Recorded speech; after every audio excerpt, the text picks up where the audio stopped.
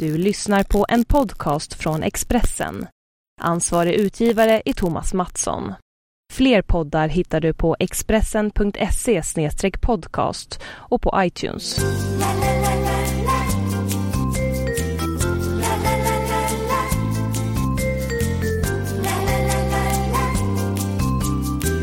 Välkomna tillbaka till Spelpodden. Det är tisdag och vi har Champions League. 2 stycken sköna dagar framför oss. Daniel Olenklint, det har varit helg. Det har varit ganska mycket spel i helgen från din sida vad jag har förstått. Är du laddad inför de här Champions League-dagarna? Ja, definitivt. Jag tycker alltid Champions League är kul såklart, men jag tycker den här rundan är en av de intressantaste jag har upplevt.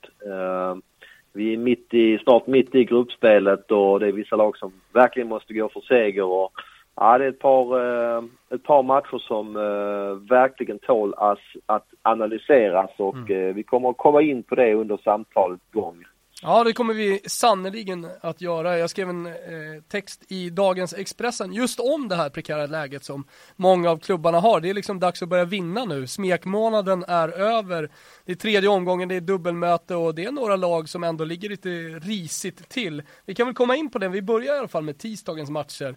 Och ska vi inte gå till den matchen som jag tycker är den största, den mellan Roma, formstarka Roma och en av favoriterna till seger i Champions League, Bayern München. Det är väl en supermatch, Daniel? Ja, det är klart det är det. Spännande. Jag har bra koll på Roma och kan ju dra den. Men jag börjar lite grann med Bayern München så har de alltså 8 matcher i rad utan att släppa in ett enda mål. De kunde rotera en hel del i helgen och trots det vann man 6-0 mot ett blekt Werder Bremen. Men det är ju helt klart så att den här tyska maskinen börjar att brumma igång nu. Det var ju lite sämre spel där i början på säsongen, vilket ju inte var så konstigt med tanke på att flera spelare hade varit med i VM. Så att de behövde några veckor för att komma igång. Noterbart var även att de vilade Lewandowski hela matchen, så han lär starta här och komma fräsch och utvilad. Ribéry kom in och spelade en 25-30 minuter och såg väldigt pigg ut. Det ser ut på line-upen här som att Ribéry återigen börjar på bänken, men det är onekligen ett sparkapital de har, så att jag har väldigt mycket positivt runt Bayern München just nu som jag tror är på väg in i en riktig toppform, så att stor respekt för Bayern Münchens prestation idag. Verkligen, och stor respekt ska man nog också ha för Roma som har inlett säsongen strålande. Man kollar på de matcherna som de har vunnit, för de har varit riktigt bra i den italienska ligan, men matcherna som på något sätt har varit av värde för att hitta en värdemätare och en jämförelse när man nu ställs mot det här otroligt starka Bayern München-laget. Det måste ju vara Juventus-matchen såklart då, som man förlorade borta, men där jag tycker att man stod upp bra. Det var ju många situationer som var speciella i den matchen. Det är säkert många som kommer ihåg som lyssnar på det här. Men sen också Manchester City borta, där man lyckades få med sig 1 poäng då förra omgången av Champions League.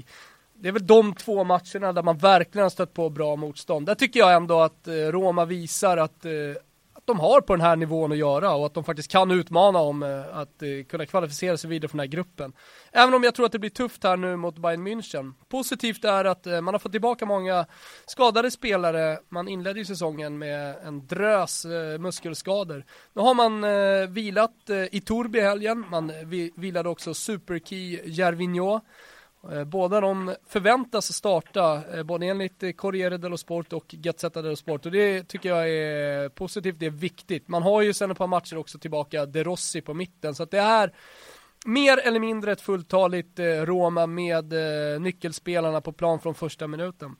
Men en iakttagelse som nog säkert många har gjort, som jag har gjort, det är ju att Roma har startat matcherna i oerhört högt tempo. Så även mot Juventus. Lite lugnare såklart borta mot Manchester City. Frågan är hur de tar sig an den här matchen mot Bayern München.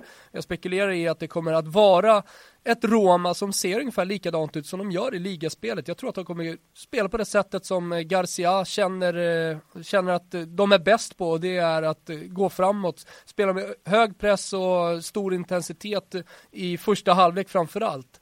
Och därför jag kollar inte bara, jag har spelat över ett Asian Line till 1,90 ungefär.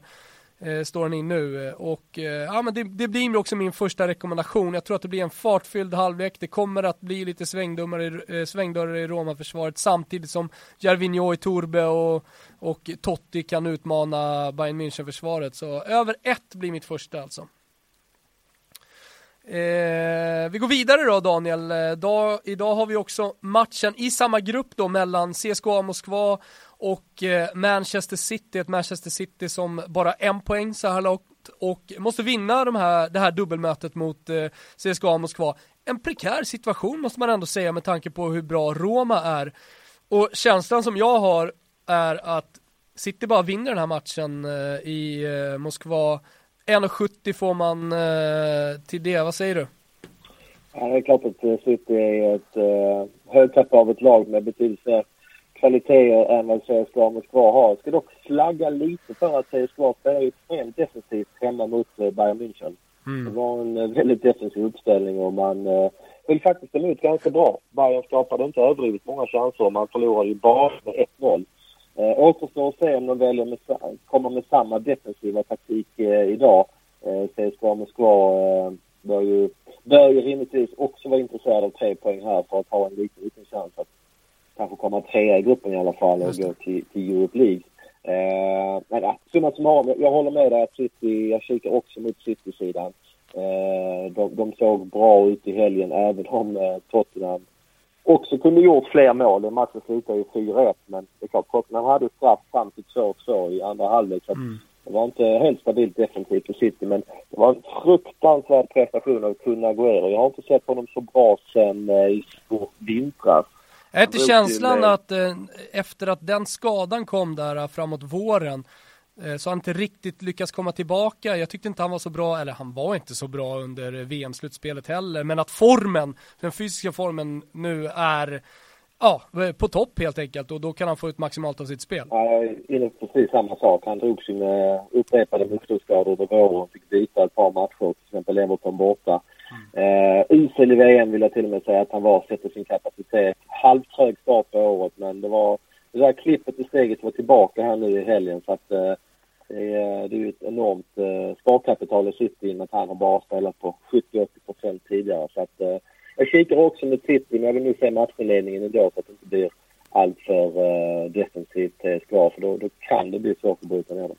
En liten tillägg här i och med att det är samma grupp är att om det är så att City förlorar poäng, kryssar eller förlorar mot CSKA, då kan det ju vara så att både Roma och München är halvnöjda med varsin poäng. Med tanke på att Roma har City hemma i den sista omgången, så skulle en poäng mot Bayern München här var klart intressant för båda. Så att, det ska man ha med sig i alla fall till den senare matchen. Ja, men det ska man verkligen ha. Påminner då om att CSKA Moskva möter Manchester City redan klockan 18 i Moskva alltså. Barcelona-Ajax. Har inte Ajax inlett ändå lite imponerande där? Fick ett kryss mot PSG bland annat. Ja, det är väl ett ganska normalt Ajax, tycker jag. Ungefär samma nivå som i fjol. Han förlorade visst i den här matchen med 4-0 borta i fjol, men tog Barcelona hemma med 2-1 faktiskt. Jag kommer faktiskt att rekommendera ett speltips här, och det är Ajax plus 2,5 till 1,87. Lurar El Clasico. Precis, en klassisk El Clasico-idé. Barcelona, för det första hade Barcelona mycket spelare iväg på landslagsuppdrag. Man fick slita en del i helgen i och med att det stod 0-0 i halvlek mot Eibar, så det blev en lite tuffare match än förväntat. Dokumenterade man en del. Spelare som Iniesta och Rakitic till exempel fick vila, de där starta här. Men vi har en klassiker på lördag. Barcelona är en relativt lätt grupp. Man kommer ju gå vidare. Så att jag hoppas och tror att Barcelona kanske gör 1 eller 2-0 här, och så slår man sig lite till ro i andra halvlek. Så att med tanke på den klassikerfaktorn så tycker jag att plus 2,5 på Ajax känns som en intressant position. Det gör att vi går till onsdagen. Och det är alltså den dagen då Anderlecht möter Arsenal, Monaco, Benfica, Madrid, Atletico mot Malmö FF. Vi har Leverkusen, Zenit, Galatasaray, Dortmund, Liverpool, Real Madrid. Bara det. Och så mitt favoritlag då, Ludogorets mot Basel. Och slutligen Olympiakos mot Juventus. Ska vi börja med Malmö, eller? Det tycker jag. Det är Malmö som har överraskat mig en del och säkert många andra. Man har ju spelat med en fembackslinje i flera matcher här nu eller ett par matcher här nu på slutet med bra framgång. Och om jag känner Åge Hareid rätt så är det garanti för att han kommer att ställa ut den här fembackslinjen och spela 5-3-2 som han gjorde till exempel mot Juventus borta. Och det gör ju att de blir lite svårare att bryta ner, och Atletico Madrid har ju inte riktigt samma flow i år som de hade i fjol. Saknar ju naturligtvis Costa på topp, även om man tycker gör det ganska okej. Jag är lite inne på att det blir ett bollförande Atletico Madrid, ett backande Malmö. För Malmö får svårt att göra mål, så jag har spelat några kronor på en handicap under 3,0 mål till 75. Där jag hoppas och tror att Malmö kan stå emot ett tag, och även om Atletico Madrid kanske gör 1-0 så tror jag inte att Malmö kommer att gå på någon tokoffensiv speciellt tidigt i matchen, utan i så fall kanske gamla sista 10-12 minuterna. Men det är nog mycket som talar för att Malmö går mållösa därifrån, och ja, det kanske blir 2-0 här, eller det känns i magen som en 2-0-match i alla fall. Där Atletico Madrid naturligtvis är nu mot större än Malmö, och vi vet ju det där med fasta situationer för Atletico Madrid. De är ju oerhört starka på de sekvenserna. Ja, men verkligen. Jag såg dem i helgen mot Espanyol och tycker att det saknas lite kreativitet i laget. De har svårt att komma fram, och statistiken visar ju det efter inledningen på säsongen också, att i stort sett alla mål har gjorts via nick. Och det är som du säger de fasta situationerna som kommer göra det. Men Malmö, precis som du också är inne på, stod upp bra mot Juventus och har även gjort det tidigare mot de här bra motstånden. Och när den här kreativiteten saknas, till exempel från Cherchi och Griezmann som har nyförvärv för att stärka offensiven bakom Mandzukic, inte riktigt funkar. Det hackar ju ändå lite, måste man ju säga, Griezmanns spel. Så ja, men det blir lite statiskt, jag tycker, och det passar väl Malmö. Bra start där med under 3. Jag tycker precis. Det är många argument här som talar för att det är spel på under 3 som gäller. Du vet vad, Daniel, jag sticker in med ett speltips här. Jag kan ju inte undgå att titta mot Razgrad i Bulgarien, där Ludogorets alltså tar emot Basel i en nyckelmatch i gruppen. Och det är ju så att båda lagen har ju faktiskt chans att gå vidare härifrån när Liverpool hackar lite grann. Vi kommer komma in på den matchen alldeles strax. Jag vet att du är intresserad av den, Daniel. Men Basel har inför den här matchen en del skadeproblem. Man har Marcelo Diaz avstängd. Man har Berang Safari, Ivanov skadade. Man har nyckelspelare Strel och Kjär tveksamma inför den här matchen. Alldeles oavsett om de spelar tror jag att de inte kommer vara på topp. Och det är ju då ett rejält försvagat Basel som åker till den här svåra bortamatchen i Bulgarien mot ett Ludogorets med alla nyckelspelare tillgängliga. Jag tycker helt enkelt att Ludogorets borde vara knappa favoriter i den här matchen, men det tycker inte oddsen, och därmed spelar jag Ludrena till 2,06 Dronebet alltså. Jag fortsätter att tro på mina bulgarer. Jag har rätt hittills att det har jag ingenting emot att du spelar idag. Jag tycker att jag har infon med mig ändå i den här matchen. Men du, vi är ju jag i alla fall väldigt intresserad av att höra vad du säger om den här hyperintressanta matchen mellan Liverpool och Real Madrid, där jag känner så här, men borde inte Real Madrid bara vinna mot ett svagt Liverpool som har jäkligt stora problem med målskyttet?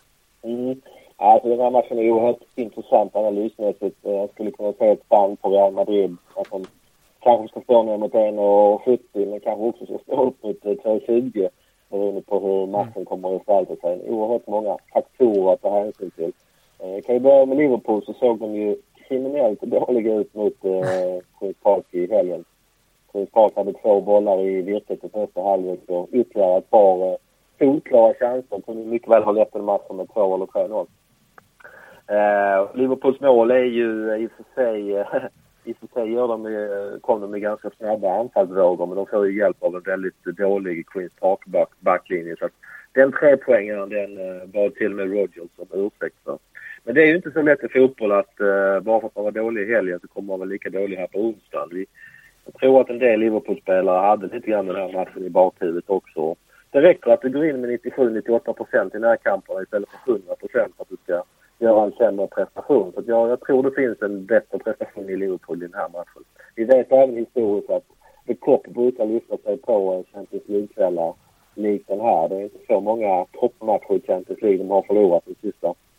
De senaste åren har de inte varit med i Champions för några år sedan. Men ni som har hängt med i det här gamet ett tag, vet att de var oerhört bra med Torres och Gerard här för 3-4 år sedan. Ska även tillägga här att Sturridge tyvärr är fortfarande skadad för Liverpool, givetvis ett avbräck. Men största faktorn ändå i den här matchen är ju att Real Madrid, som ju kommer garanterat att gå vidare för gruppen. Inget ont om Ludogorets, men de har ju faktiskt en enkel grupp med Ludogorets och Basel. Så är det. Och i och med att Liverpool förlorar mot Basel borta så talar det nästan för att Real även kommer att vara gruppvinnare i den här gruppen, även om man skulle tappa poäng här eller till och med förlora. Ja. Att summa summarum, den där faktorn att Real Madrid har Barcelona faktiskt bara om 3 dagar. Det är en onsdagsmatch och den här matchen går på lördag. Plus ett Bale saknas. Gör att de vågar inte spela Real Madrid här till 1-4, utan jag har så bara mycket respekt för den här matchsituationen som Real uttryckt för.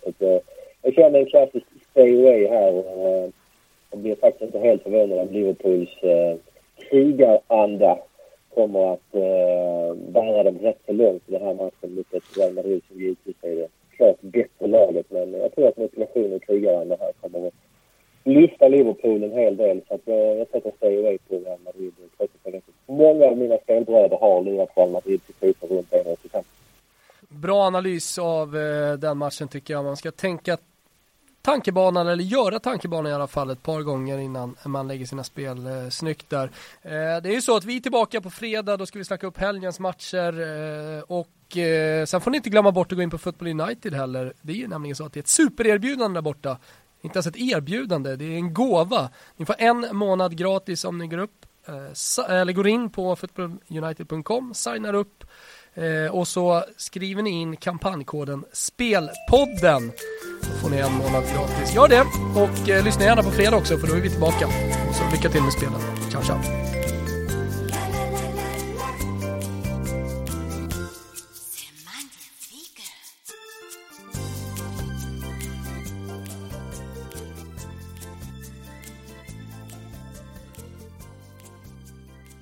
Du har lyssnat på en podcast från Expressen. Ansvarig utgivare är Thomas Mattsson. Fler poddar hittar du på expressen.se/podcast och på iTunes.